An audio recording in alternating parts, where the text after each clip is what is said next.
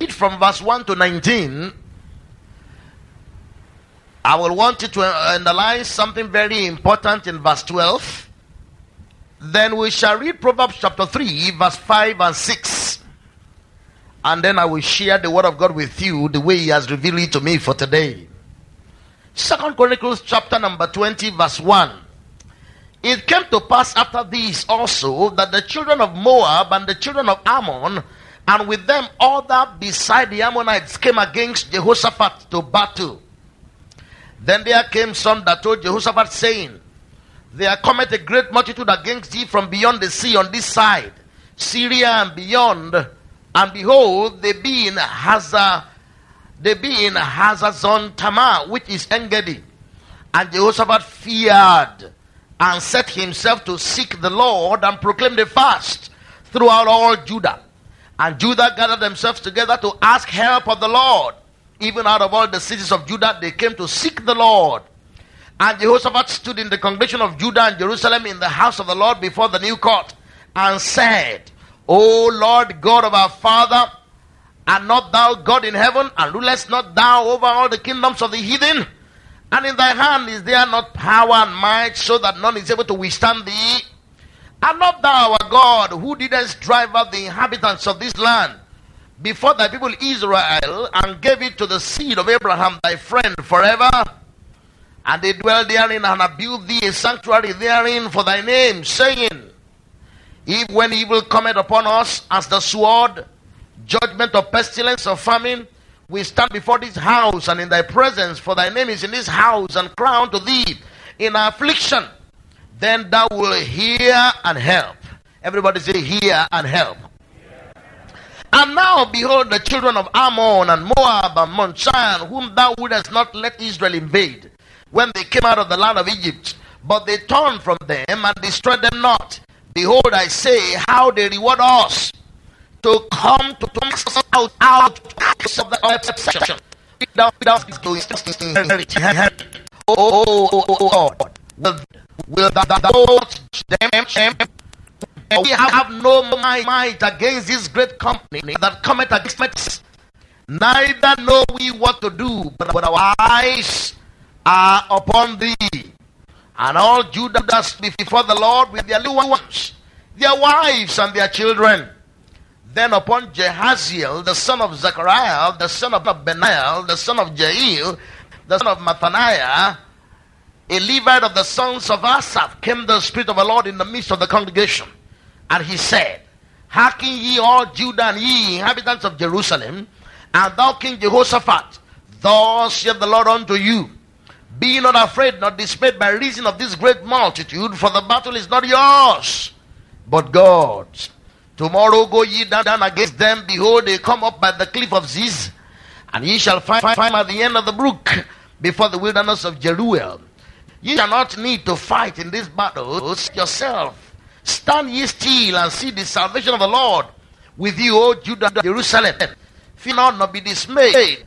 Tomorrow go out against them, for the Lord will be with you. And Jehoshaphat bowed his head with his face to the ground, and all Judah and the inhabitants of Jerusalem fell before the Lord, worshipping the Lord.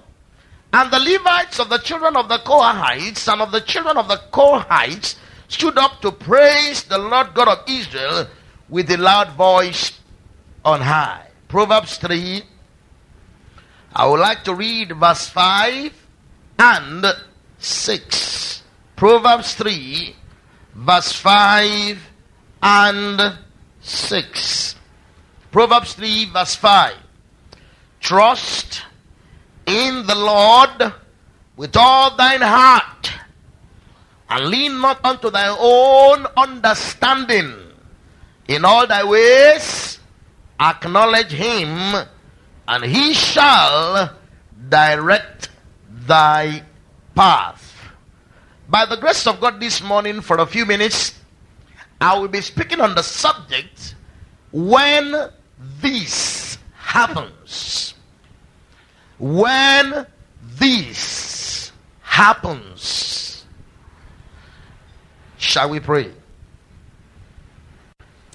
Precious Father, We give you the honor and praise and glory and might and dominion for every and all things. And we appreciate you for your loving kindnesses and your tender mercies. Your eyes are over us and your ears are inclined to our prayers.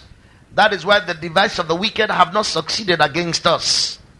In you is our trust. Help us. Thank you because you are a present help in the time of need, and you are a shelter from the storm of life. For the sun shall not smite us by day, nor the moon by night. And we thank you for the assurance that whatsoever we do shall prosper as your own. We ask you to take the glory and anoint me to speak, and anoint the people to hear, and be glorified and magnified for all and every and all things that will be wrought among us. Thank you, Lord. In Jesus' name we pray. Amen.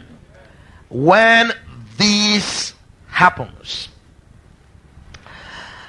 a very great challenge, which I believe we all face without exception, is that of making a decision in every situation and every circumstance as to what we should do. No matter what your stage in life is, no matter what your position, no matter what your circumstance is, I believe that a common challenge which every one of us face is that of making a decision as to what we should do in our circumstance, as to what we should do with something or somebody. We all usually face that challenge to make a decision as to what to do. All of us here this morning, without exception, have a challenge as to what to do in our circumstances. We have a challenge as to what to do with certain things that have been happening to us or around us.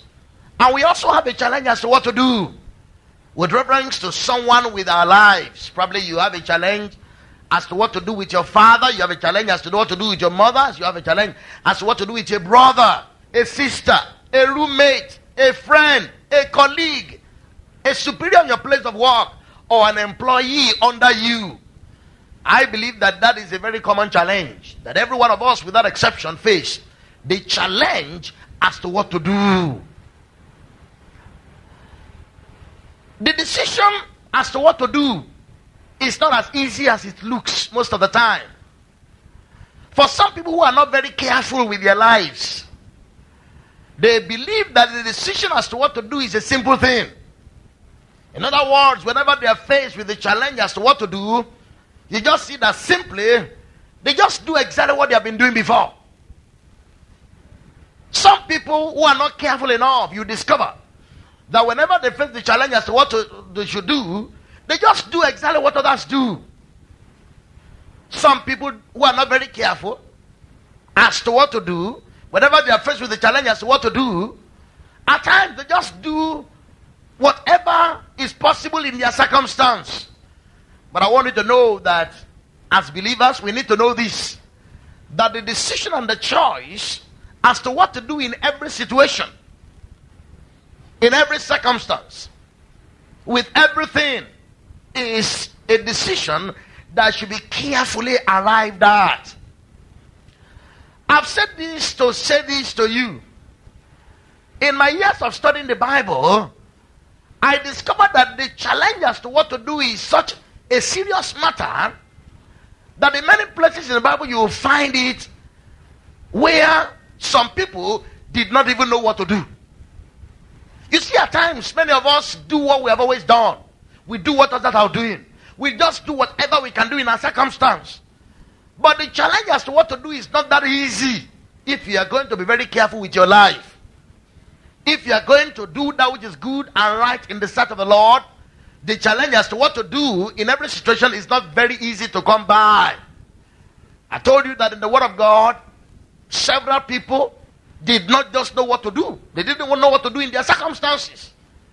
They didn't know what to do with some things that happened to them. And they even did not know what to do with other people. I'm going to give you quite a number of examples in the Bible of people who did not know what to do. Because many times we are so quick in making decisions and choices. And that is why we have committed expensive blunders and painful mistakes. Because we think, well, Is it not just to do something? I'll do something, and then you do something. So to speak, what you do immediately may not show to be a wrong thing you have done, but when it is tested over time, and when it stands up in the courts of heaven, it may not be able to stand. The challenge as to what to do is a serious challenge. And I particularly believe that if you are going to trade your life at a profit, and you are going to be acceptable and pleasing to God, you should not just do things because you have always done it. You should not just do something because that's what everybody is doing. You should not just do something because somebody tells you to do it. You should not just do something because you feel that is what you are doing or because it is right in your eyes. Proverbs 14:12, Proverbs 16:25. He said, there is a way that seemeth right unto a man, the ends of it are the ways of death. In the word of God, you find a story in the book of Judges.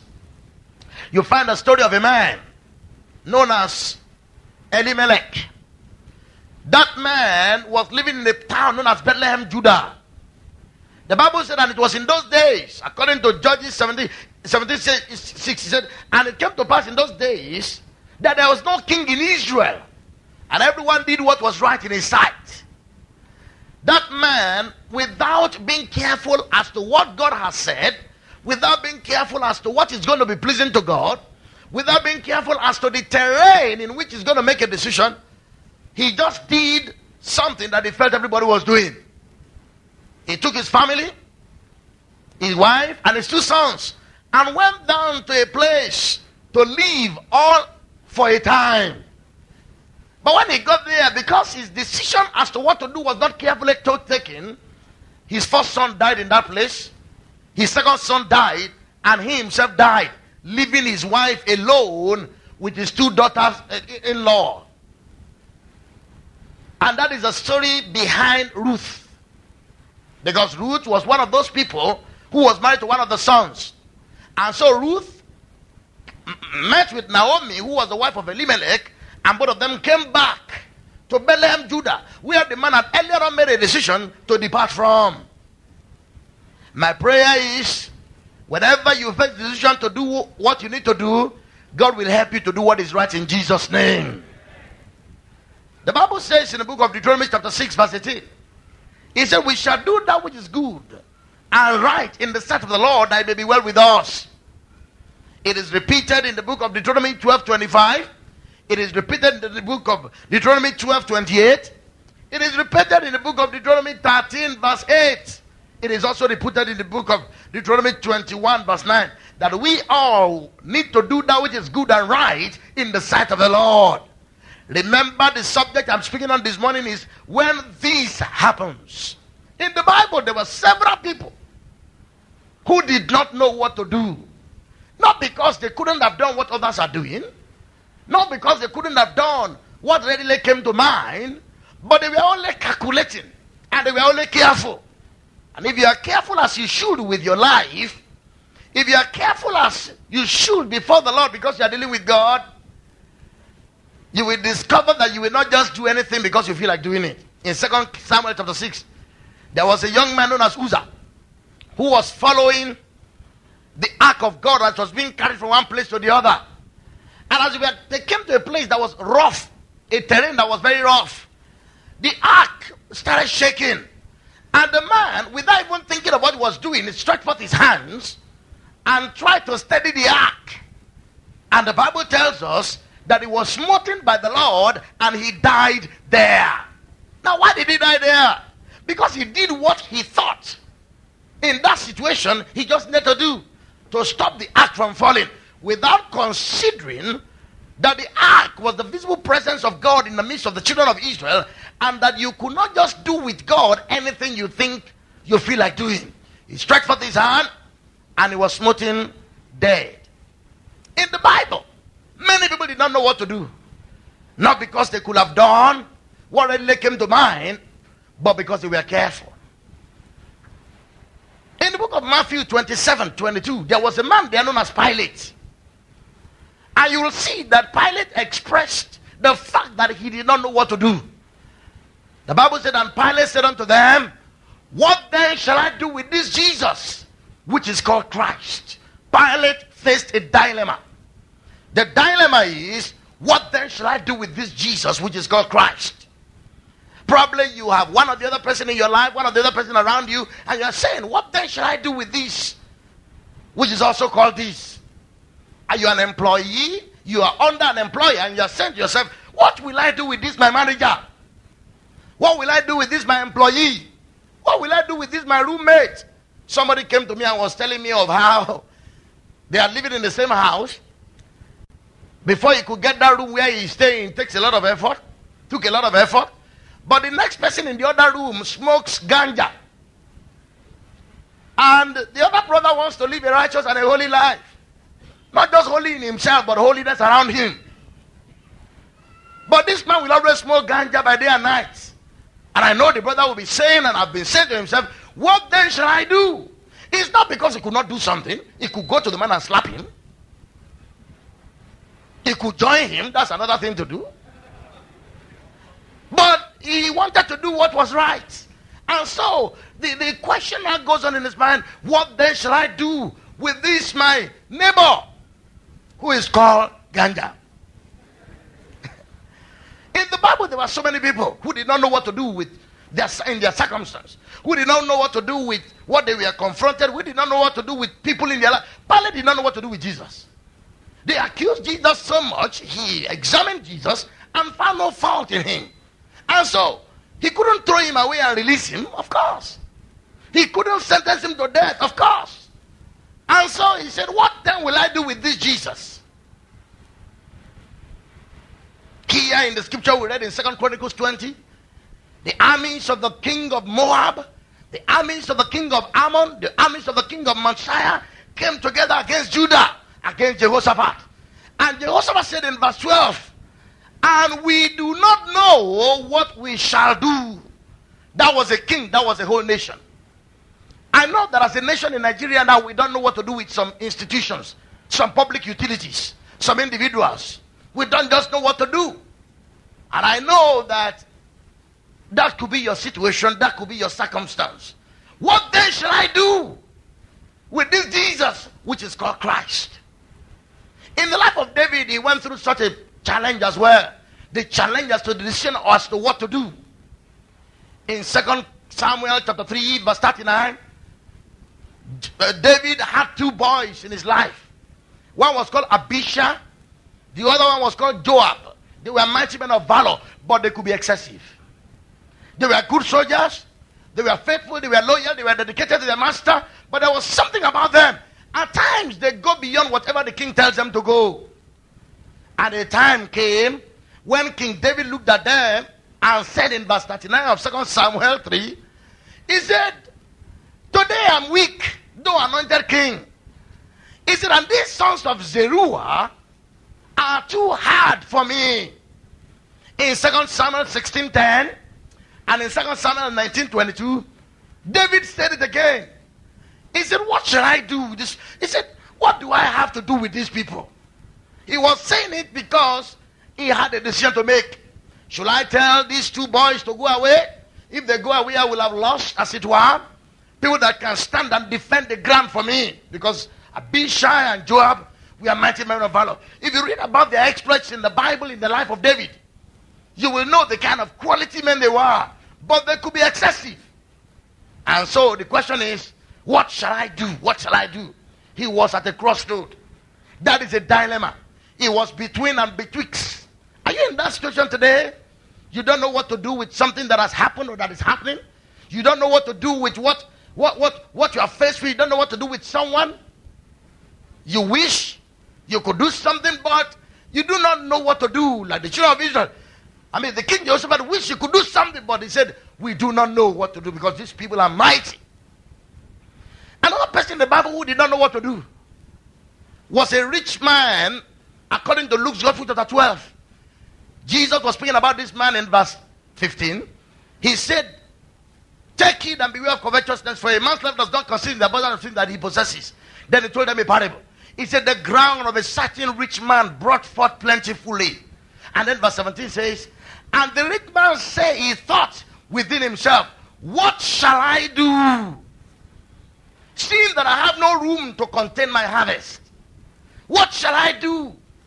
I am blessed, but what shall I do? Seeing that I have no room, no place, no space to contain my harvest. Now that was a rich man that had a problem with what to do.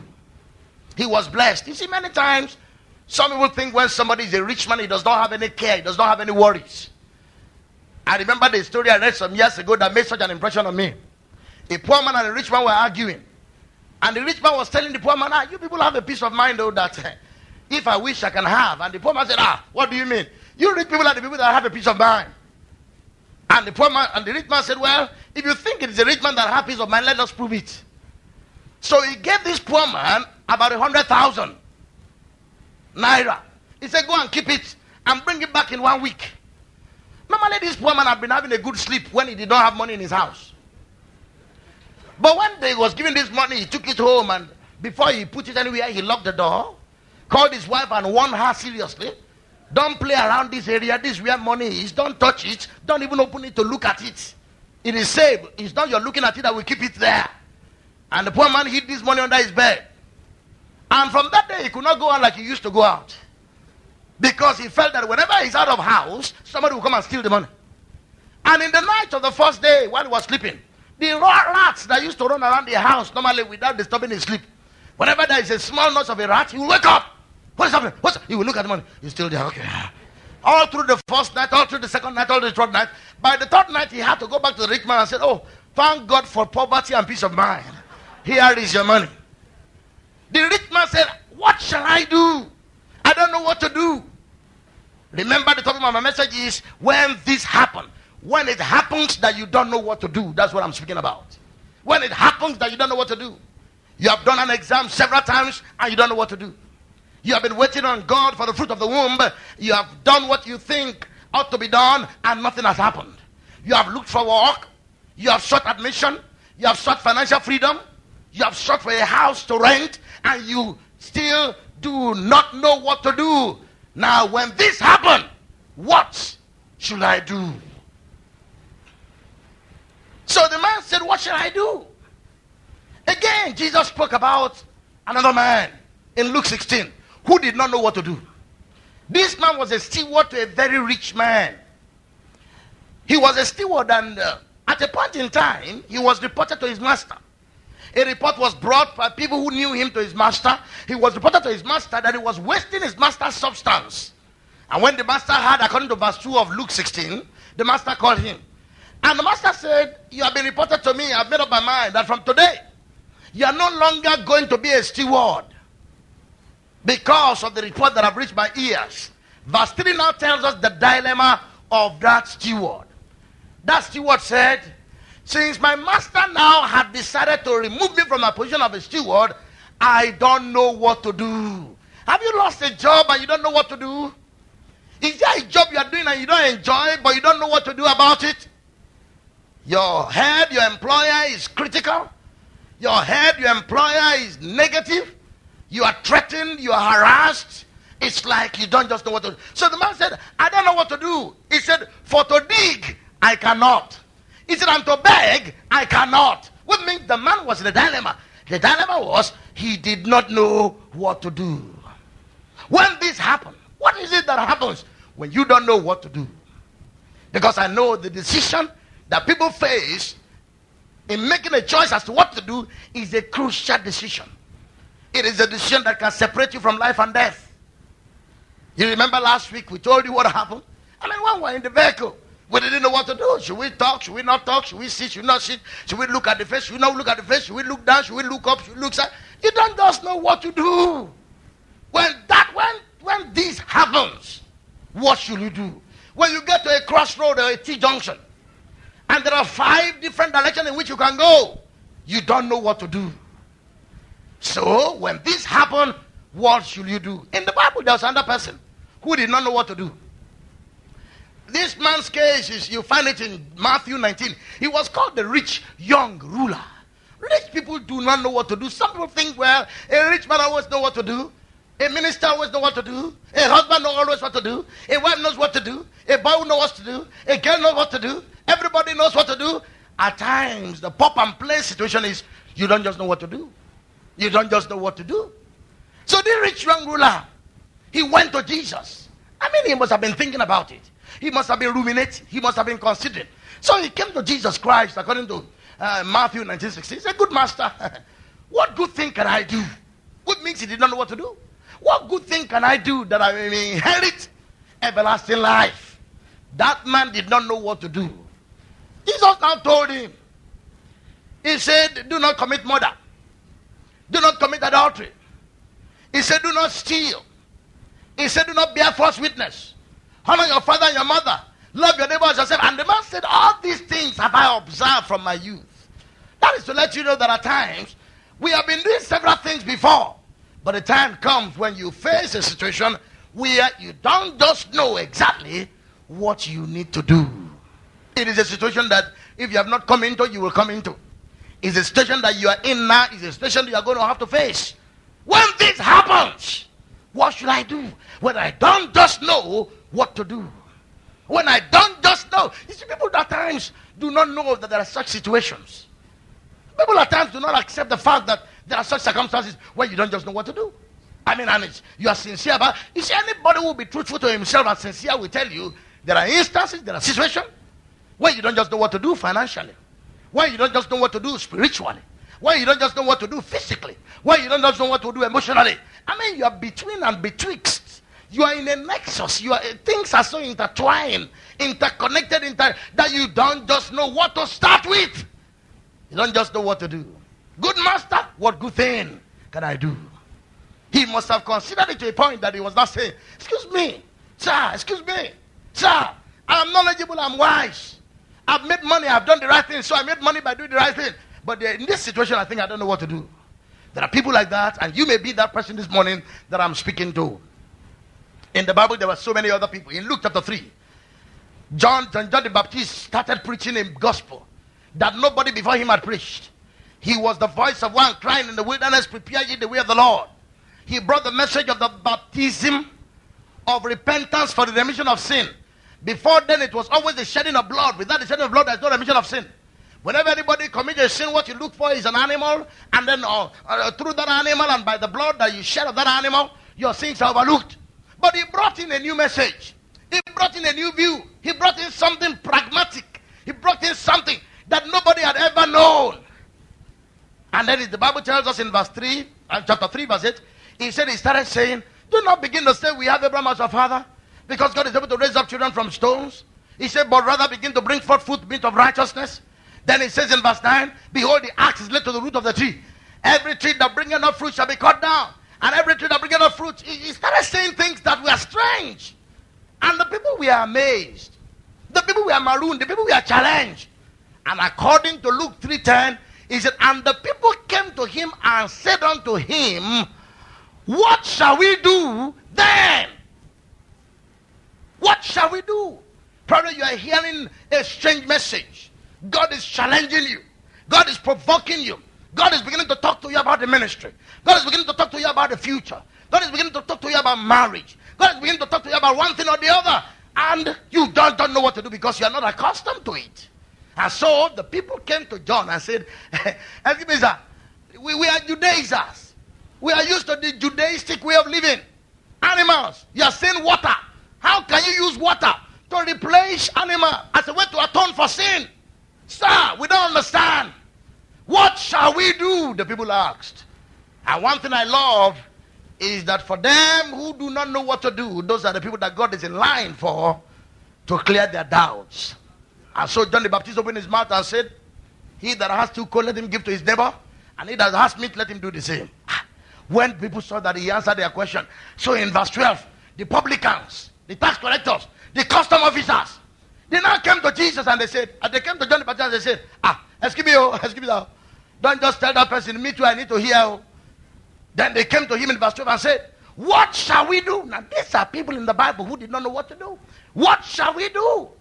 And John went ahead and explained to them, make sure you don't level people and collect and extort money from them. And they were very glad. And the soldiers were watching from far. And in verse 14, the soldiers came.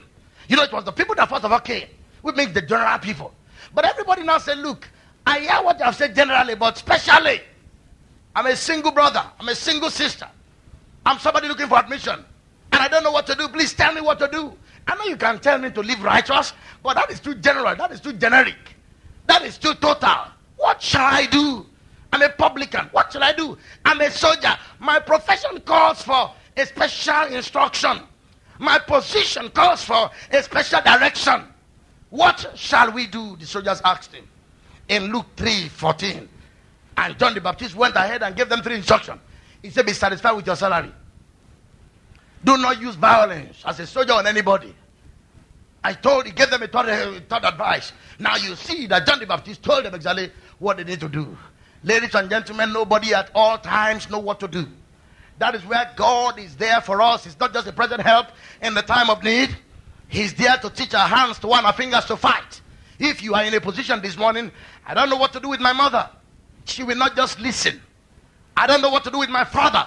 He will not just listen. I don't know what to do with my colleague and my friend and my neighbor. I don't know what to do with my associate. I don't know what to do with my business partner. I don't know what to do spiritually with the way my spiritual life is now. I do not have the joy of salvation anymore. The spring in my walk and the confidence in my life is drained. I don't know what to do.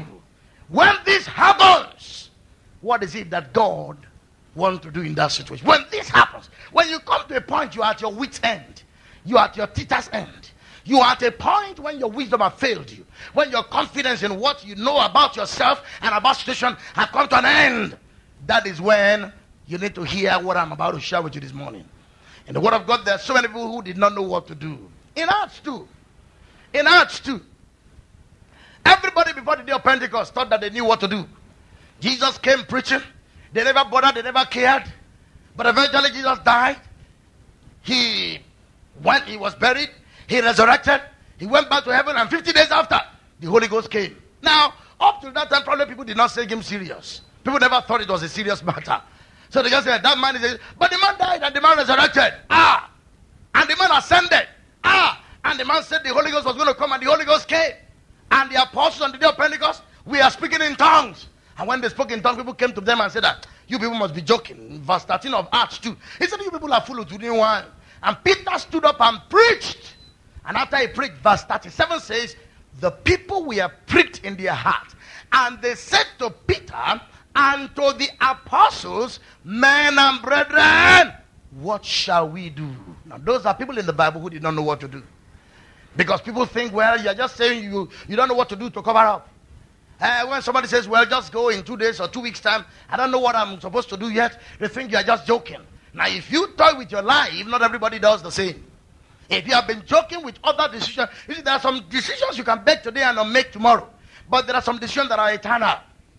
There are some commitments, there are some things, choices you make and what you do that you cannot undo. Once it's done, you cannot undo it. Before God and before man, you cannot do otherwise. When this happens, what should you do? The people asked the apostles, they said unto Peter and to the apostles, men and brethren, what shall we do? In Acts 16, there was also other people who did not know what to do. There was a jailer. He had been a prison warder for so many years. But suddenly one day they brought a special warder, a different warder. A warder they brought a special prisoner whose face did not look criminal. His only offense was that he had been preaching the gospel. They locked him up. He started praying. He started singing.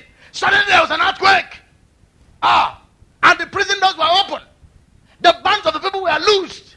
And when the warder saw that was the first time he was seeing something like that. He ran to them in Acts 16:30. He said, sirs, what must I do to be saved? Probably it had been an issue. They had been telling him, be saved. They had been telling him, be born again.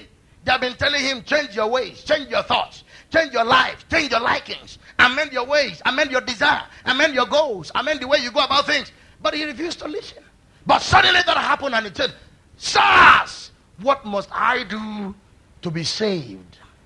The man genuinely did not know what he should do. On the way to Damascus, Acts 9, there was a man. You see, when you read Apostle Paul, some years ago I read a statement in the Bible about Apostle Paul in 2 Corinthians 11:12.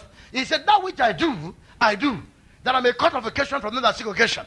Now, that same person who said that which I do, there was a time in his life when he did not know what to do. In Acts chapter 9, he had been persecuting Christians. he had been doing anything. That's why I always say, let the filthy man be filthy still. Let the wicked man be wicked still. Because there is a day in righteousness in which God will judge the wicked. There is a day in righteousness when you'll be confronted, as it were, with your deeds, as it were, before God. Not just man. The Bible says he's providing for honest things in the sight of man and in the sight of God. So the man had been doing it. But a day came when he got a list of people he was going to Damascus to arrest and put in prison again. When he came very close to Damascus, around 12 o'clock in the afternoon, a light shone from heaven above the brightness of the noonday sun. You find this statement I'm about to say in Acts 9:6 and Acts 22 verse 11. A light shone above the noonday sun, and a voice came from heaven.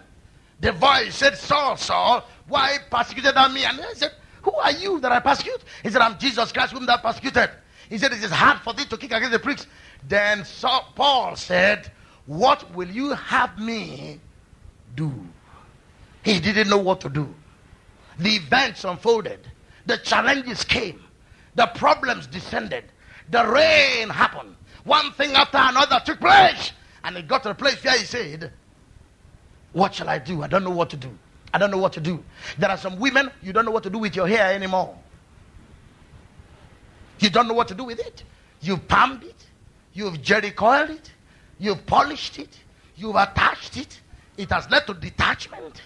And you don't just know what to do. Some people don't know what to do with their nails. Some people even don't know what to do with their faces. You toned it. It became a little bit like Fanta. And then your body was still Coca-Cola. So you return to what you are, but you didn't still like it. So you said, instead of toning it, I'll be powdering it. And you still don't like it. You don't just know what to do. Some of us have children, you don't know what to do with them. Some of us have jobs, we are not enjoying it, but we cannot leave it. So you don't know what to do. Some of us have superiors. Some of us have friends. Some of us have neighbors. Some of us have loved ones. You don't just know what to do. You don't just know, as it were, what to do. Several people in the Bible did not know what to do. When Goliath showed up on the scene in 1 Samuel 17, for 40 days, Saul and Israel did not know what to do with him. Goliath showed up. He just showed up. He stood like that.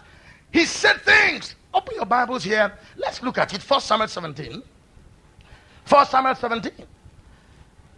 When this happens, I read from verse 4. 1 Samuel 17 verse 4. Are you there?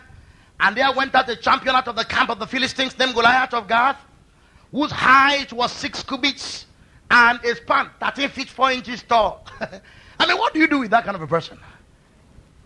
And he had a helmet of brass upon his head, and he was armed with a coat of mail, and the weight of his coat was 5,000 shekels of brass, and he had greaves of brass upon it. Look at the description of this 24-fingered monster.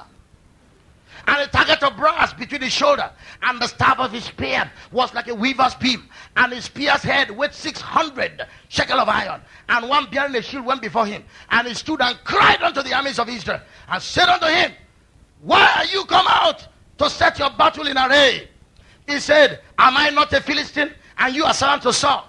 Choose you a man for you, and let him come down to me. If he be able to fight with me and to kill me, then will he be your servant. And if I prevail against him and kill him, then he shall be our servant and serve us. And the Philistines said, I defy the armies of Israel this day. Give me a man that I may fight together. When Saul and all Israel heard those words of the Philistines, they were dismayed and greatly afraid. Go down to verse 16. And the Philistine drew near, that is Goliath, morning and evening, and presented himself 40 days. This is serious. The man will just come out and say it. I defy you. I defy the armies of Israel today. I will do this, I will do that. If you can, come out. And they didn't know. Saul did not know what to do. Saul, who was a man of war, who according to 1 Samuel 9 verse 2, shoulder and above, he was better than every Israelite. But this is a situation, he didn't know what to put a finger on it. So, another person who did not know what to do was David at the time. You know, in this instance, in 1 Samuel 17, David knew what to do. But a time came when David did not know what to do. When was it? When Saul was pursuing him around. He did not. He said in 1 Samuel 20, he said, I don't even know my offense. I don't know what my problem is. I mean, at this point in time, he knew what to do because he did what was supposed to do and handled it good. The fact that you know what to do on one occasion does not preclude the fact that you may not face another occasion when you don't know what to do. So David did not know what to do. He was helpless. He was hopeless. He was running around, and it took him about 10 years on the run. In those 10 years, he didn't know what to do. No, he did not. If he had known what to do, he would have done it. On one occasion, he cut the man's dress. And then after that, he was very unhappy. Now, on another occasion, he spared the man. And some people said, why did he spare? Now, he did not just know what to do. Let me say this to you. I don't know what your situation may be, but you may just be like that. 2 jobs are confronting you. You don't know what to do. You have been looking for a job. You don't know what to do. You've been waiting on the Lord for the gift of the womb, but it has not occurred. You don't know what to do. You have been searching for a better scripture, a spiritual pasture in your life, in your financial and business life, and nothing, so to speak, has happened. And you can say with me, if you're serious, and you know you are serious, I don't just know what to do. A time came in the life of Elijah when he did not know what to do. Well, in 1 Kings 18, Elijah knew what to do to deal with the prophets of Baal. But shortly after that, he did not know what to do. He did not know what to do because in 1 Kings 19 verse 10, he said, I, even I alone, I am left. Take my life. Take my life. And it was repeated again in verse 14. I, even I alone, am left. So he knew what to do in 1 Kings 18. Because he called the fire, he made the altar, and he called the fire, and the fire came down and consumed everything. But you see, shortly after that, he was lost. He didn't know exactly what direction to go anymore. Another person who did not know what to do was Job. Brothers and sisters, Job. Job was a perfect man. He was upright. One that feared God and eschewed evil. And the Bible said, according to verse 3, he was the greatest man in the East. But suddenly in verse 13, in just a matter of days, he lost all his life possession. Everything was gone. Now, when everything was gone, do you know he didn't know what to do? He started saying some religious things. Naked I came into this world, naked I go back. The Lord has given and the Lord has taken up. Now, he was despondent. He was in despair. He did not know, as it were, what to do. When this happens, brother, sister, when you are in a situation, when you are between and betwixt, you do not know what to do, ladies and gentlemen, what does God want you to do? If you have not been there before, expect it to happen. The self-same affliction is accomplished in the brethren all over the world. I can go through the paper and catalog. I can go through the Bible and catalog one person after another person in various periods of the history of the church. A king, a prophet who did not know what to do. Samuel anointed Saul to be king. Saul backslided. And Saul did what Samuel did not tell him to do. Now, Samuel did not even know what to do after that. The Bible said in 1 Samuel 15:11, he cried all night. And God had to say, come on, stop crying. I mean, at times all you can do is cry. Because that's all you know to cry. At times all you can do at times is pity yourself. But that is not the practical thing that God expects you to do in that situation. When you lose money, in that situation, when you lose a loved one, in that situation, when you are flabbergasted, marooned, bewildered, taken aback, shocked, overwhelmed, when things are upside down and you cannot put a finger on what next to do, when this happens, what should I do? When my greatest friend betrayed me, what should I do? Jesus Christ. Let me say this, I'll share that with you in a minute. Even Jesus Christ came to the point that he didn't know what to do. When the time came for him to go to the cross, he knew that he came into the world to die. But when the time came to die, he did not want to die again. He wanted to die, and he did not want to die. He didn't know what to do. There was a time in Paul's life, in Philippians 1, verse 21 and 22, he said, I am in a strait betwixt two. I want to be here and minister, but I still believe that if I go to God, it's going to be a better place for me. He didn't know what to do. Several people in the Bible didn't know what to do. Look at in Exodus 14. The children of Israel came out of Egypt. You can read the whole chapter. They came out of Egypt triumphant. Miracle about miracles have been released by the hand of God through the rod of Moses, to the point that the Egyptian had bowed to the God of Moses. And as they were escaping. They were escaping. Pharaoh changed his mind. When somebody who have said if we give you money changes his mind, what do? You have put your trust and expectation in him. When somebody who have said I will be there for you now says I'm no longer there, what do? Now, as they were going, suddenly the Egyptians changed their mind. And they were pursuing them. And as they were going, they came to the Red Sea. Red Sea in front, Egyptian at the back. What will I do? What shall I do? What you are running for is like you are running into it. You seem to be evading something, but it seems that thing is catching up with you. You seem to have not been able, it seems that you are not fast enough to get away from it. What shall I do? When you walk and God bless you financially, you want to spend your money, but you don't know what people will think about it. You don't know whether the witches in your family will not like your face because of it. You don't know whether somebody will raise up an allegation. You don't know whether there will be an evil counsel. You don't know whether there will be a divination. You want to enjoy your money, but at the same time, you don't want to offend people. So what shall I do? Several people in the Bible did not know what to do.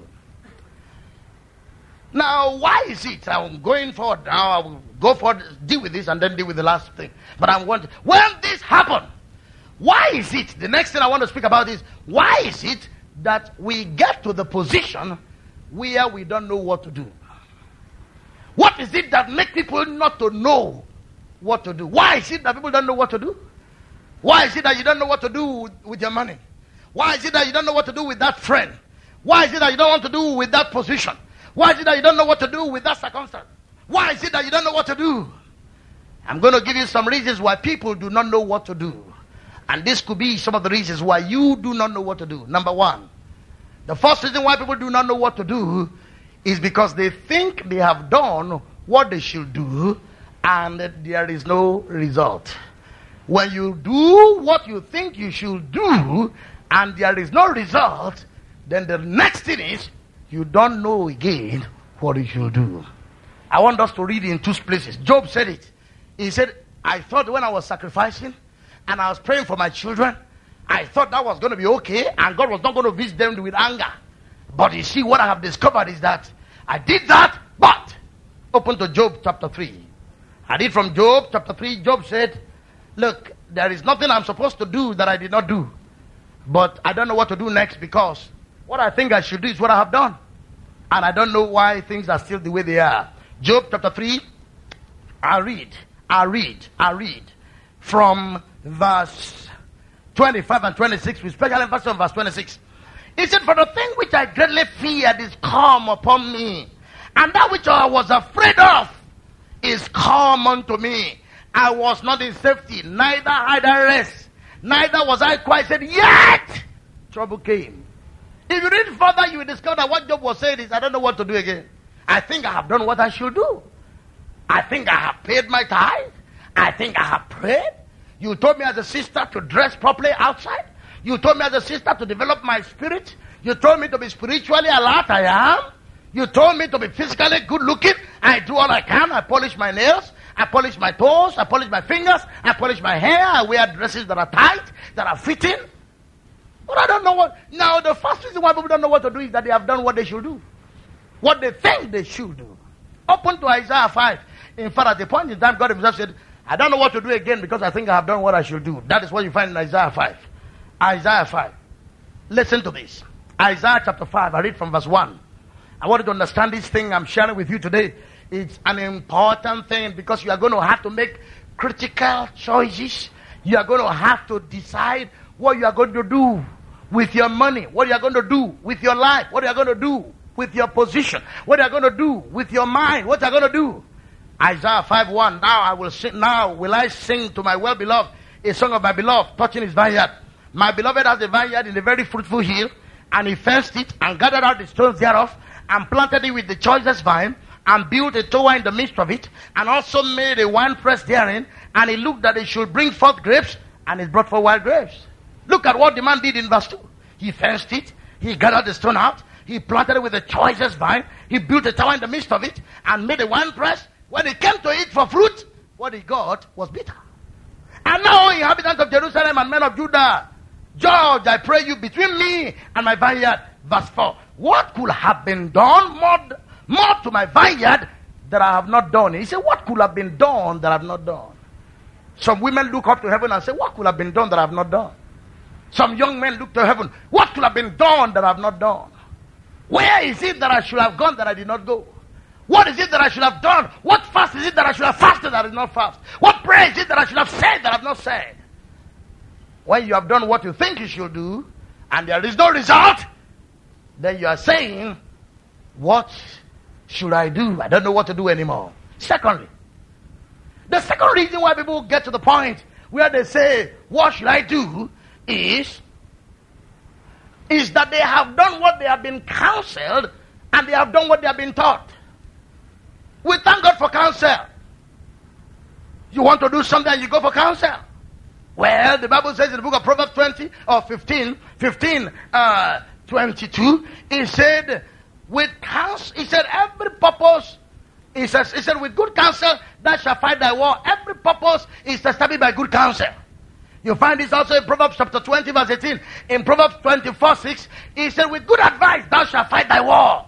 And when you read Proverbs 11, verse 14, it said, the multitude of counselors, there is safety. Now you have been counseled, you have been taught, and you introduce your counsel into your life, and you introduce what you have been taught into your life, but the kind of outcome you expect is not what happened. So you are not saying, what else should I do?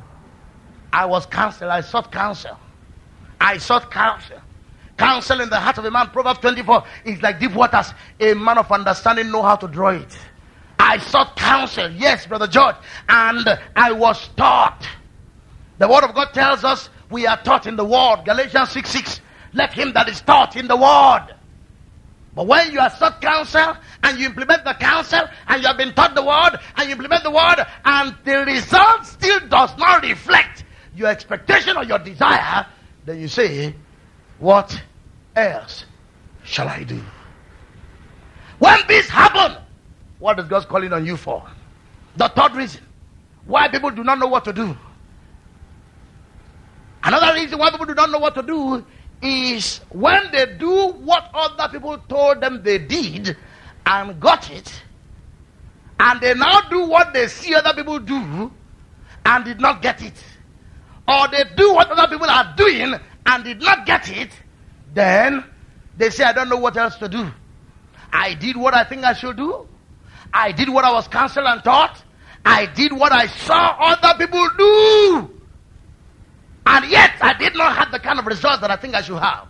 When that happens, such people always say, what shall I do? What again do you want me to do?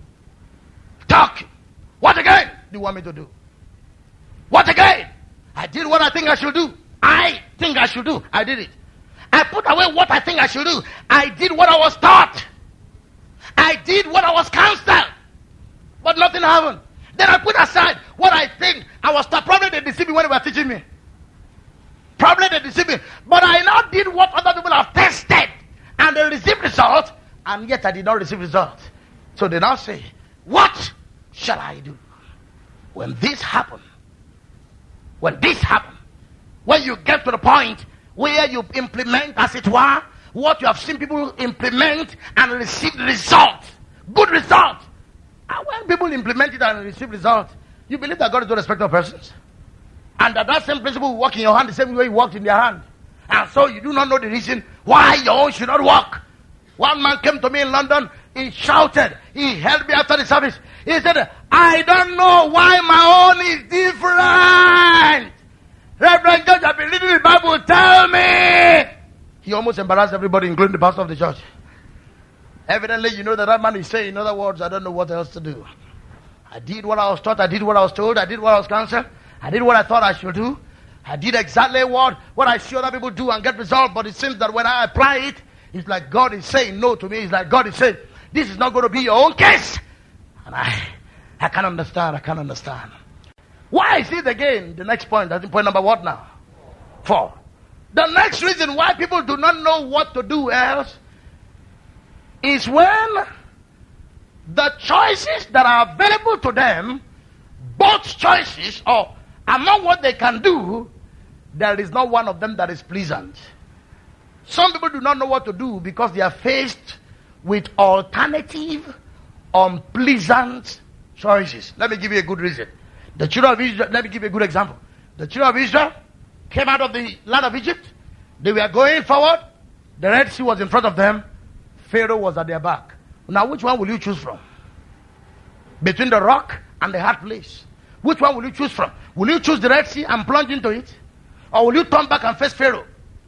You have faced Pharaoh for 430 years. You could not defeat him. And this other one that is ahead, you have not even tested it before. So, you are faced with, in that kind of situation where the choices available to you are such that are both of them, both alternatives are unpleasant, you end up with not knowing what to do. Should I stay here or should I go? Should I continue with this or should I stop it? Now the point is, both of them are unpleasant. Both of them are going to ache you. Both of them are going to pain you. Both of them are going to be bloody. Both of them are going to be sacrificial. You are going to have to do something that will touch lives. When you are faced with two alternatives, doctors at times are faced with those alternatives. If I operate on this man, well, it may not be successful. If I leave him like this, he may die. I don't know what to do. He is my colleague, he is my friend. He is a dedicated person, or he is a dedicated person at church. I can't leave him like this, because if I leave him like this, he will die. And I can't touch him because he's too weak to go through an operation. So what shall I do? That is the dilemma. I read a book years ago titled The Dilemma of a Ghost. Those of you who have done literature will have read it. How many of you have read that book? Well, I know many of us read newspapers more than books. And it's good for you to enlarge your heart and enlarge your mind by reading. Paul said to Timothy, before I come, give attendance to reading. Then when you read, he said to exhortation.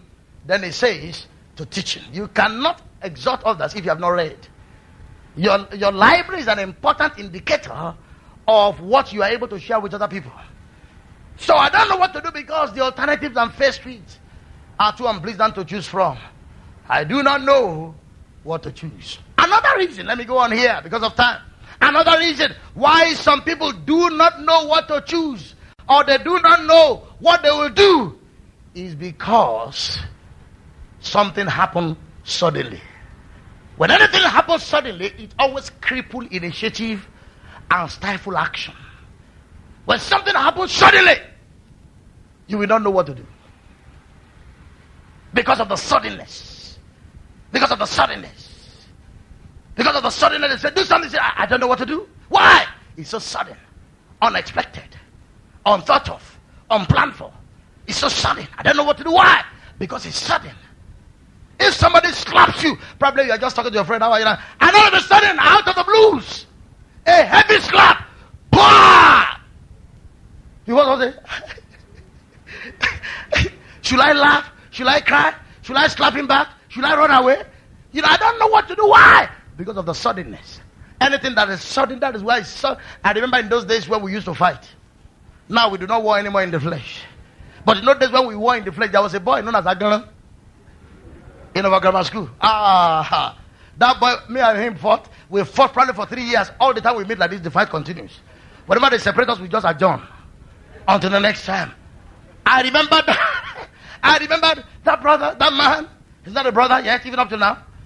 I remember the first time we fought so much that they had to leave us. And I said, oh God. I don't even know what I'm talking about. When they leave you, you know how we fight. They leave. You see, of a grammar school in those days, there is a place called Orchard. They will take you there. They will draw a circle. We are fight. So we fought. And we were so tired, we were looking at us and said, we are fought.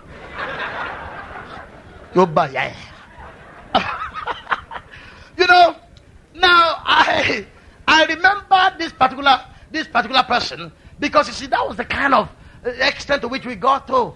Now it now came to the point one day I discovered, if I stop this fight, this boy will think I'm timid, and if I keep fighting like this, I may die in one process. So I didn't know what to choose, because the alternatives were both unpleasant. I was between a rock and a hard place. And one thing I used to do with that boy is this. Because I know that he was more powerful than me, I always use sudden. That's why the Bible tells you, you shall not be afraid of sudden fear. Panic means sudden fear. I remember in those days when I discovered that the fight was I was always very circumspect. And so whenever I see him either eating or standing, I just come from the back. Suddenly, and before I finished the fight, they separate us again. Say, we are done. We hold it on and then we go on. I don't know whether you have been like that before. Another reason why people do not know what they will do. What shall I do? What shall I do? Another reason why people don't know what to do is when something new happened to them that have never happened before. All of us get experiences from the things that happen. One way or the other, when something has happened to you before, you have a wisdom to handle it next time when it's about to happen. You have a wisdom to handle it again when it seems like it's about to happen. But you see, people don't know what to do when something new happens. Something that had never been happens. Something that had never, on the day of Pentecost, the people spoke in tongues. And Peter stood up and preached. And they were preached for the first time. They were pricking their heart because their heart was very hard. As far back as the day of Isaiah, he said they have eyes they will not see. Isaiah 6 verse 9 and 10. They have ears they will not hear. Their heart is as hard as grease, as hard as rock.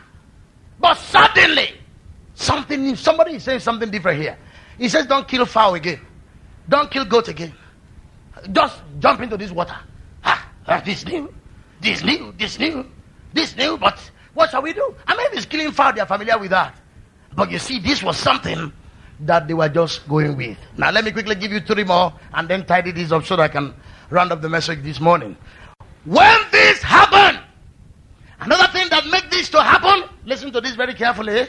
Another reason why some people do not know what to do is when there is a clash between their head and their heart. Whenever there is a clash between your head simply refers to what humanly, naturally, physically you think you should do. While your heart is what you know in line with the word of God, in line with the purpose of God, in line with the plan of God for your life, you should do. Whenever there is a clash between the flesh and the spirit, usually people do not know what to do. Let me say this to you. Many times people have come to me and said, I'm confused. I said, about what? They said, I'm either going to do this one or going to do that one. And I always narrow it down. One of the 2 things you want to do, one of them is a spiritual thing. It's in line with the will of God. The other one is in line with your flesh. Your flesh is lusting against the spirit. Listen to this scripture. Galatians 5:16. Walk in the spirit, and you shall not fulfill the lust of the flesh. For the flesh lusteth against the spirit, and the spirit against the flesh, so that you will not know what you want to do. So that you will not be able to do exactly what you have wanted to do. You see, many, many times, brothers and sisters, something in your physical is saying, do this. This is what naturally, humanly, physically you should do. But something in your spirit is saying, that's not the proper way. Isaiah 30:21 said, thou shalt hear a voice behind you saying, this is the way, walk in it. At times, it is just those clash. Whenever there is that clash, you will be between and betwixt. Because you do not want to be in the flesh. And at times, you do not want to take the risk of being in the spirit. And so you are between and betwixt, and that's the reason for the confusion. A sister came to me and said, excuse me, so I said, yes. He said, there are 2 brothers. Both of them came to me. And they said they wanted me. He said, and I'm confused. I said, you should not. Psalm 71 verse 1 says, in thee, O Lord, have I put my trust. Oh, let me not be confused. If you are confused, the simple reason why you are is that a part of you, the flesh, wants to do something. And another part of you, the spirit, the inward man, wants to do another thing. And the reason why you are confused is because you want to do both. That's the purpose of the confusion. Because if you want to do one of them, of course, there will be no confusion. There will be no problem as to what to choose. When the 3 Hebrew children were asked to either bow down or get burnt, they told Nebuchadnezzar, we are not careful to answer in this matter. We have made our choice before you ask us the question. Our God, whom we serve, is able to deliver us. But you see, most of the time you don't know what to do because there is a conflict between your flesh and there is a conflict with your spirit. And the reason why you don't know what to do is because both of them are trying to have their way. The inner man is trying to assert itself as the real you, and the outer man is trying to assert itself as the other you. And that is the reason for the conflict in the life of so many people with your spirit. And the reason why you don't know what to do is because both of them are trying to have their way. The inner man is trying to assert itself as the real you, and the outer man is trying to assert itself as the other you. And that is the reason for the conflict in the life of so many people. That is why you don't know what to do. That is why you don't know what to do. Paul said, Should I go to heaven? That is what his heart wants to do. But should I stay here? Now the flesh is of the earthy. So I don't know what to do. He said, well, I make my choice. I will stay here. So you made a choice. But you see, whenever you find it difficult to decide which, or you are confused, or you are marooned, or you do not just know exactly where you should float in direction of, because there is a clash. There is a clash. Let me give you one more. That would be number what? 8. Beautiful. Let me give you one more.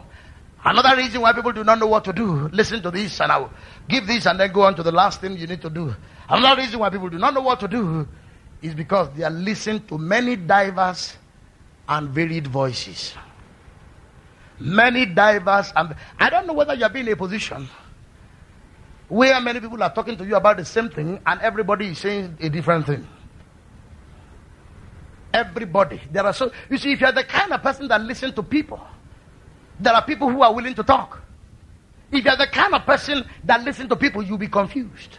This is not your spirit anymore. I'm talking about there are many voices, diverse and varied. Every one of you pulling you in one direction. Everyone saying, do this, do that, do this, do it, do this, do this. Now, when you get yourself into that position, you'll be a confused person. You will say to yourself, I don't even know what to do. Why?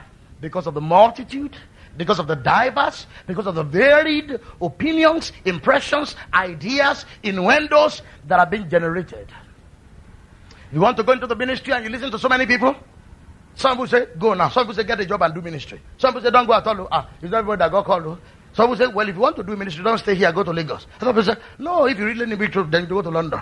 You know, there are so many Nigerians. Some people say, no. In South Africa, that is good. Now, if all of these voices are accommodated, and you are the kind, you see, because some of us are always waiting for people to validate what we're going to do.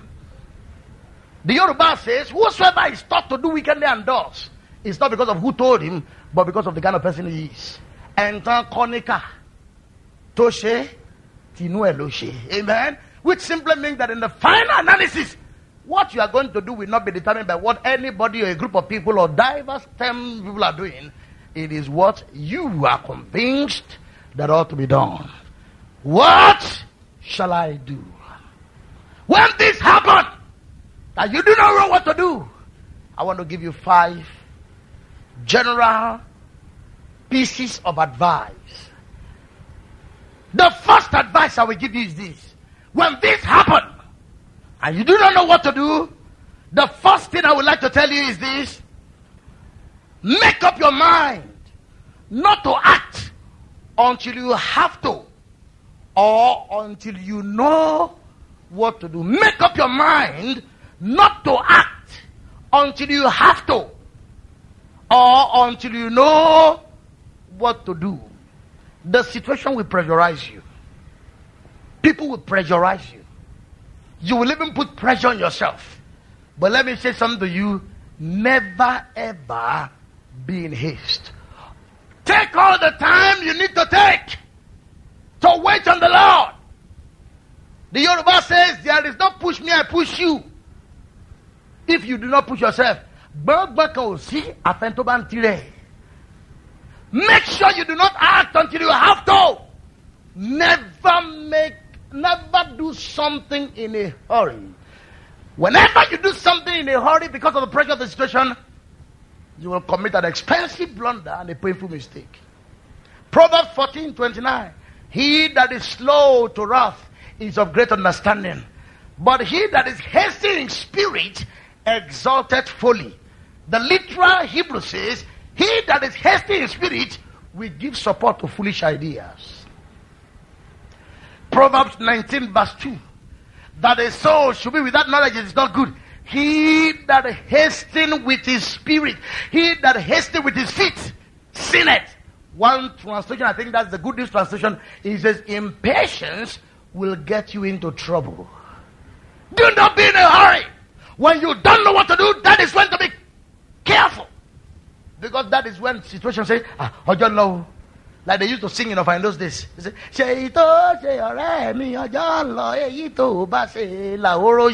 they can never ruin what you do if what you do does not stand the test of time. What you do will only stand the test of time, will only be advertised when what you do is what you should have done. Because some people put themselves under pressure. Do something today. Do something this week. Do something this month. Quickly. People who do things that can't never operate like that. Isaiah 28:16. Behold, I've laid in Zion for a foundation, a stone, a tried stone, a precious cornerstone. He that believeth shall not make haste. When you see anybody who really had a belief in God, they are never in a hurry. Because they know that what God will do, God will do. What God will never do, He will never do. You can, if anything is trying to rush you, that's not God. God is a patient God. God is a God who never puts you in panic. God is not a God of haste. He's a God of patience. The God of patience. The God of patience. The God of patience. You find that statement repeated. The Bible tells us in Titus 2:2. It said, be sound in faith, be sound in charity, and be sound in patience. Never do anything until you have to. And never do anything until you are sure that is what you are supposed to do. Don't let your situation pressurize you into a stupid decision that you regret for the remaining part of your life. Don't let your situation be so enervating, be so pressurizing, be so compelling, be so destabilizing that you make a choice that will not stand the test of time. People can make decisions. It's very easy to make decisions in a hurry. But he that hasteth, 1:28 says, he who is in haste will misstep.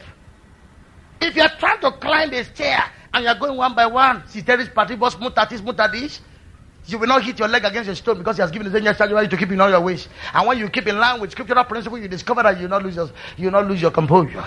So do not act until you have to.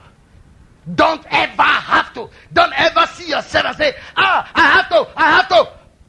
That was the sin of Saul. He said, I forced myself.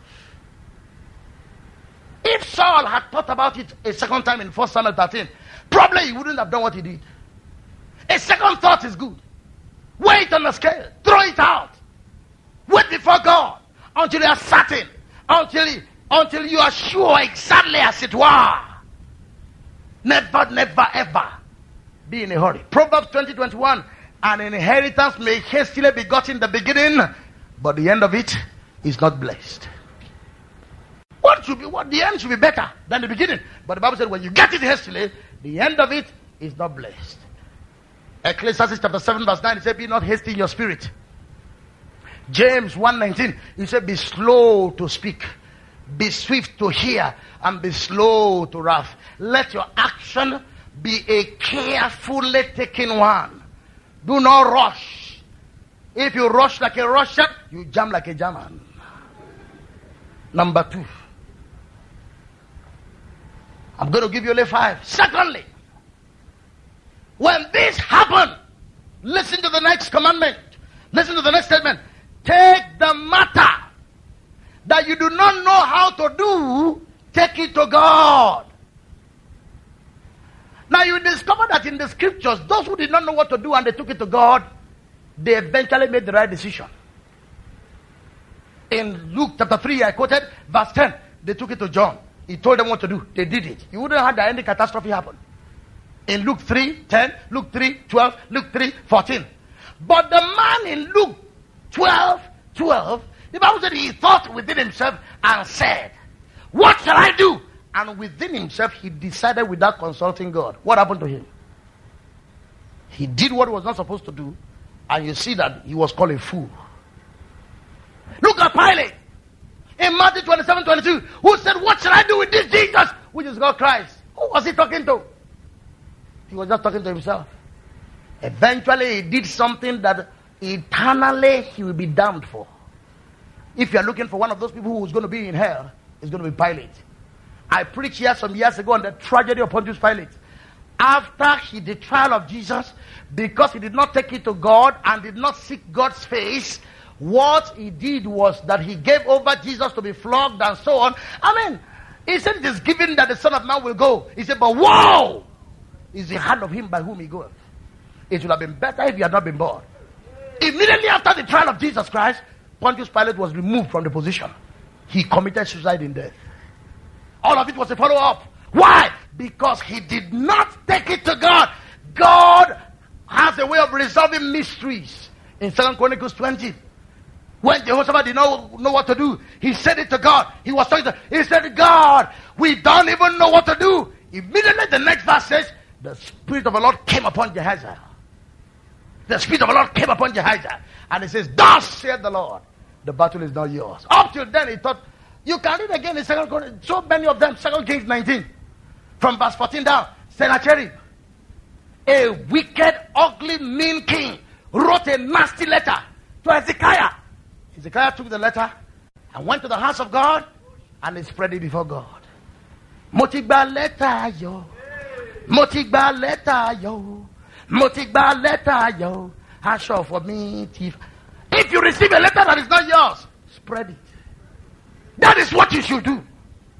If you receive a voice, a vision, a dream, a thought that is not yours, take it to him and expect him to give you direction. Psalm 69 verse 32, their soul shall live that seek God. 1 Chronicles 16:11, seek ye the Lord, seek ye his strength. Isaiah 55:6, seek ye the Lord when he can be found, call upon him when he is near. When this happens, you don't know what to do, take it to God. There is a song that I used to listen to. It was a very beautiful song. It goes like this. He said, leave it there. Leave it there. Take your burdens to the Lord and leave it there. If you trust and never doubt, he will surely bring it past. God knows how to unravel mysteries. The secret things belong to the Lord God.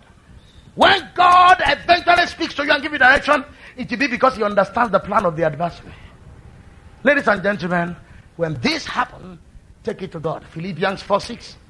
Be anxious for nothing, but in everything by prayer and supplication with thanksgiving, let your request be made known. When something happens suddenly, when you're supposed to act quickly, reaction time is short.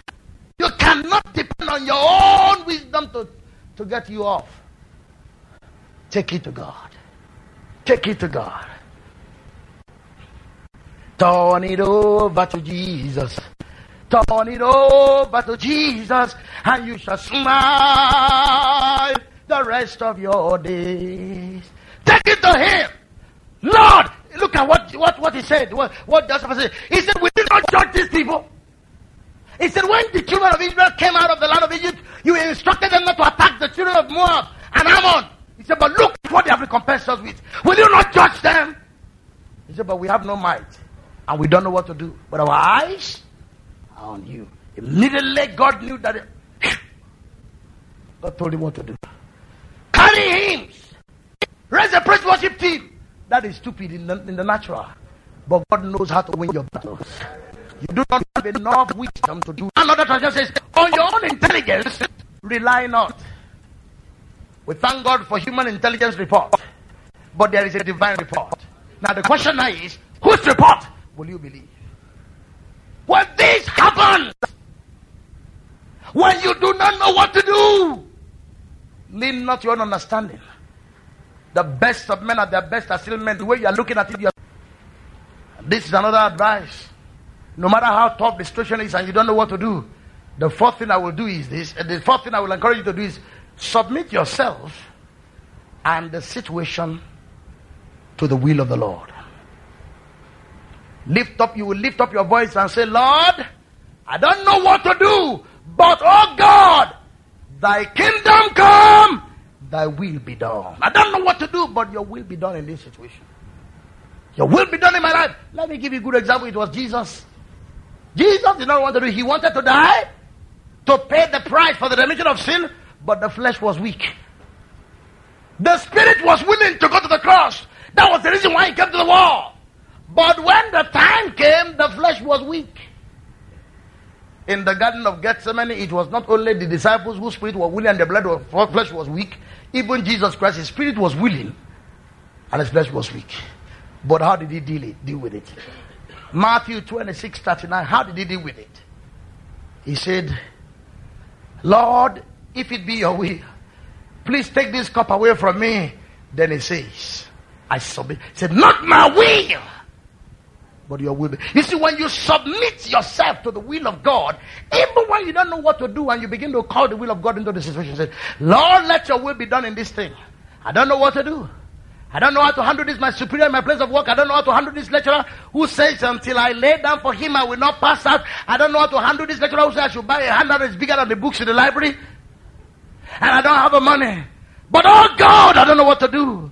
Will you not judge them? Your kingdom come, your will be done.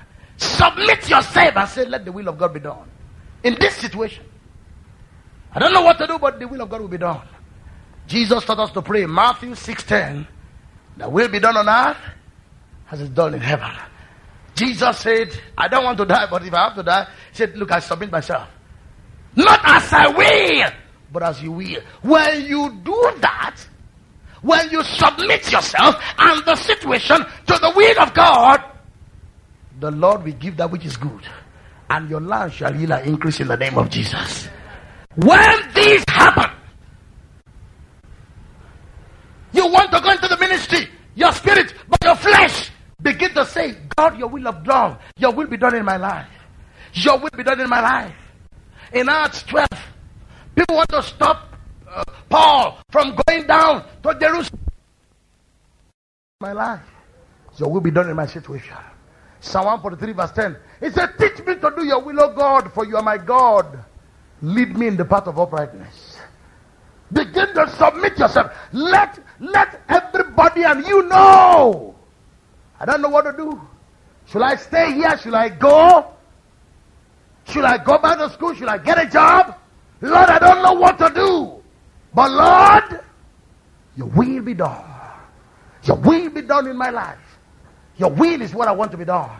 I'm not insisting on anything. I'm not seeing myself as being able to judge this matter. But your will be done. When you submit yourself to the will of God, there is no other thing that will be done except his will. Be not conformed, but be transformed by the renewal of your mind, that you may prove what is that good, acceptable, and perfect will. The perfect will. I don't want to stay in your permissive will. When what happened last week happened, I said to myself, your will be done. Your will be done. Lord, I submit myself to your will. I know I can do this. I'm not only on that. I know people who are not even half this frightened are relocated out of the country. And the immediate natural understanding is relocate. Yesterday, when one of my good brothers in the faith, pastor friend, when he heard, he said, he was shaking. He said, I have never been this frightened in my life. He said, then he said to me in the Yoruba language, he said, Baba, I said, yes. He said, Sela Yos Egbebai. He said, Sela Yos Egbebai. And I said to myself, the will of the Lord. You see, at that point, you submit yourself to the higher will. You submit yourself to the higher authority. John 7:17. He that will do my will know of my doctrine. God said that if your heart is to do my will, you know my doctrine. 1 John 2:17. The word of God says, he that doeth the will of God shall abide forever. Ladies and gentlemen, when you don't know what to do, when this happens, and you do not know what to do, and you cry to God, you can shout at the top of your voice and say, the will of the Lord, let it be done. Lord, I don't want to step out of your will. I don't want to be out of your purpose. I still insist and I still confess. What I want done is your will, not my will, but your will. Jesus said, nevertheless, not my will. That was what he used to win. When you do not know what to do and you are betwixt and between, you cry out, let your will be done. Two brothers are speaking to me at the same time. I like this one, but it's not spiritual. The one I don't like is one that is spiritual. And I have a feeling it may be the one. But Lord, not my will. When you do that, you will never do wrong. But if you are still going in the flesh, you are going to commit an expensive mistake. And a painful blood that you will live every time in future. When you wake up and open your eyes like this, tears will fill your eyes. I've seen old men of 60-something, 70-something who are living with regret. Regret of things they did when they were 20. Of what they did when they were 25. What are you zeroing in on, George? What I'm saying is what I'm saying. When this happens, submit yourself and say, Lord, I come as is written of me in the bottom of the books to do your will, O Lord. Not as I will, but as you will, Lord. Have your way. Have your way. I know my flesh would demand me to do something stupid, but have your way, Lord. Jesus said, I came down from heaven not to do my own will, but the will of he that sent me. John 6:38. I can of my own do nothing. I'll give you one more point, then I close. When this happens, when you do not know what to do about something, about somebody, and about a situation or circumstance in your life, the fifth thing I will encourage you to do to inoculate your spirit is to draw close to God. At times, the reason why we don't know what to do is because we are not close enough. Let me say this to you. Jesus Christ in John 6, when he was filled with feeding 5,000 people, 5,000 men, and a number of women and children, the Bible tells us he told the apostles, he said, give it them to eat. The Bible said in verse 9, this he said to them to prove them, for he knew what he was going to do. There is something about our closeness with God that as events are unfolding, the Spirit of the Lord is bearing witness with your spirit because you are close enough. Ladies and gentlemen, if it always happens to you that in many situations of your life you don't know what to do, if it is a continuous occurrence in almost everything you do, you are not close enough. There is something about being close to God that makes you see clearly. There's something about walking with God that makes you hear clearly. There is something about being close to God that washes your mind and washes your brain. There's something about being close to God that reveals his will. The Lord will not do a thing without revealing his secrets to his servant the prophet. The event of last week, I was telling people this, it's not that long ago. When I say long ago, I think about 6 months or 7 months ago, I had a nudging of it. I had a nudging of it that there was about to be an attack. Now, the first nudging I have, this is an intelligence report that comes from the Holy Spirit, was that probably fire was going to break down in the house. So whenever I was leaving the house, I was always putting off the wall socket. But in that vision, that dream, I just came home. I quite remember, I told somebody, I said, listen to me. If we did not follow that nudging of the Spirit, it's a different thing. But that God will do a thing with that, first of all. One way, God is in the business of revealing the enemy's secret. Do not play with things. I know that even after God tells some people some things, they'll still do the wrong thing. But I came home that day and I saw that the car was not where it is parked. And I said to the people, where is the car? And everybody said, they don't know where the car is. I said, you don't know where the car is? I said, why are you not here when the car? And do you know something? Immediately those people dropped us and we came back to the house. As I was coming through the gate, I just remembered the dream because I saw the place where the car was and was no longer there. And I said to myself, wow. You know, at times we play with some things. At times we just pray it over. Or we just think that it will go.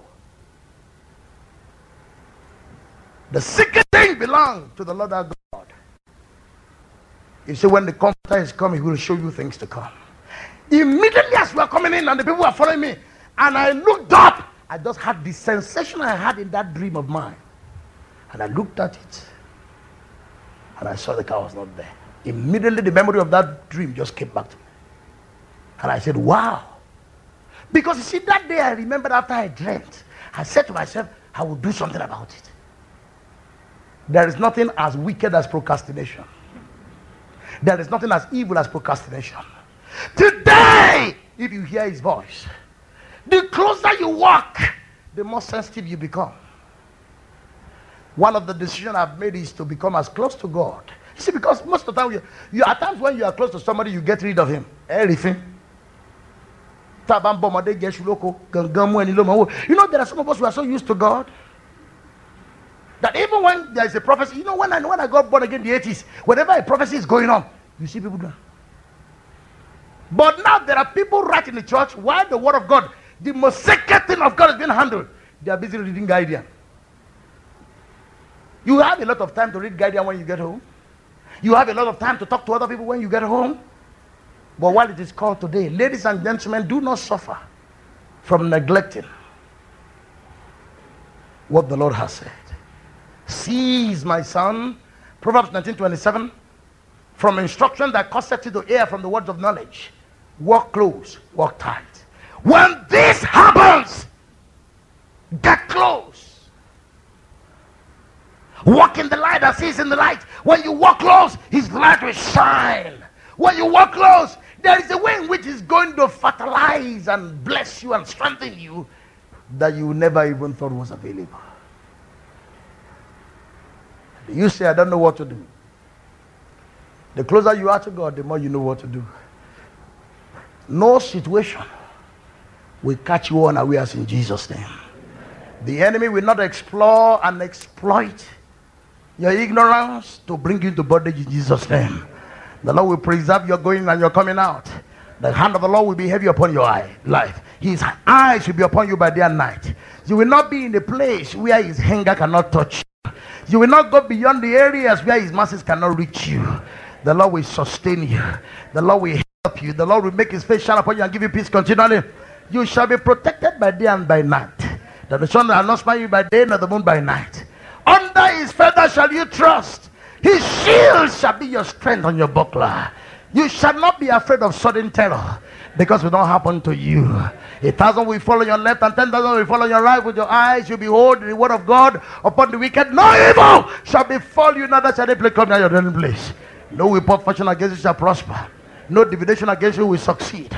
The counsel of men shall fall to the ground and die. The counsel of the Lord concerning your life, it shall stand. You will survive every test. You will make it over to the other side. Your confidence in God will not be shaken. It will not be taken away.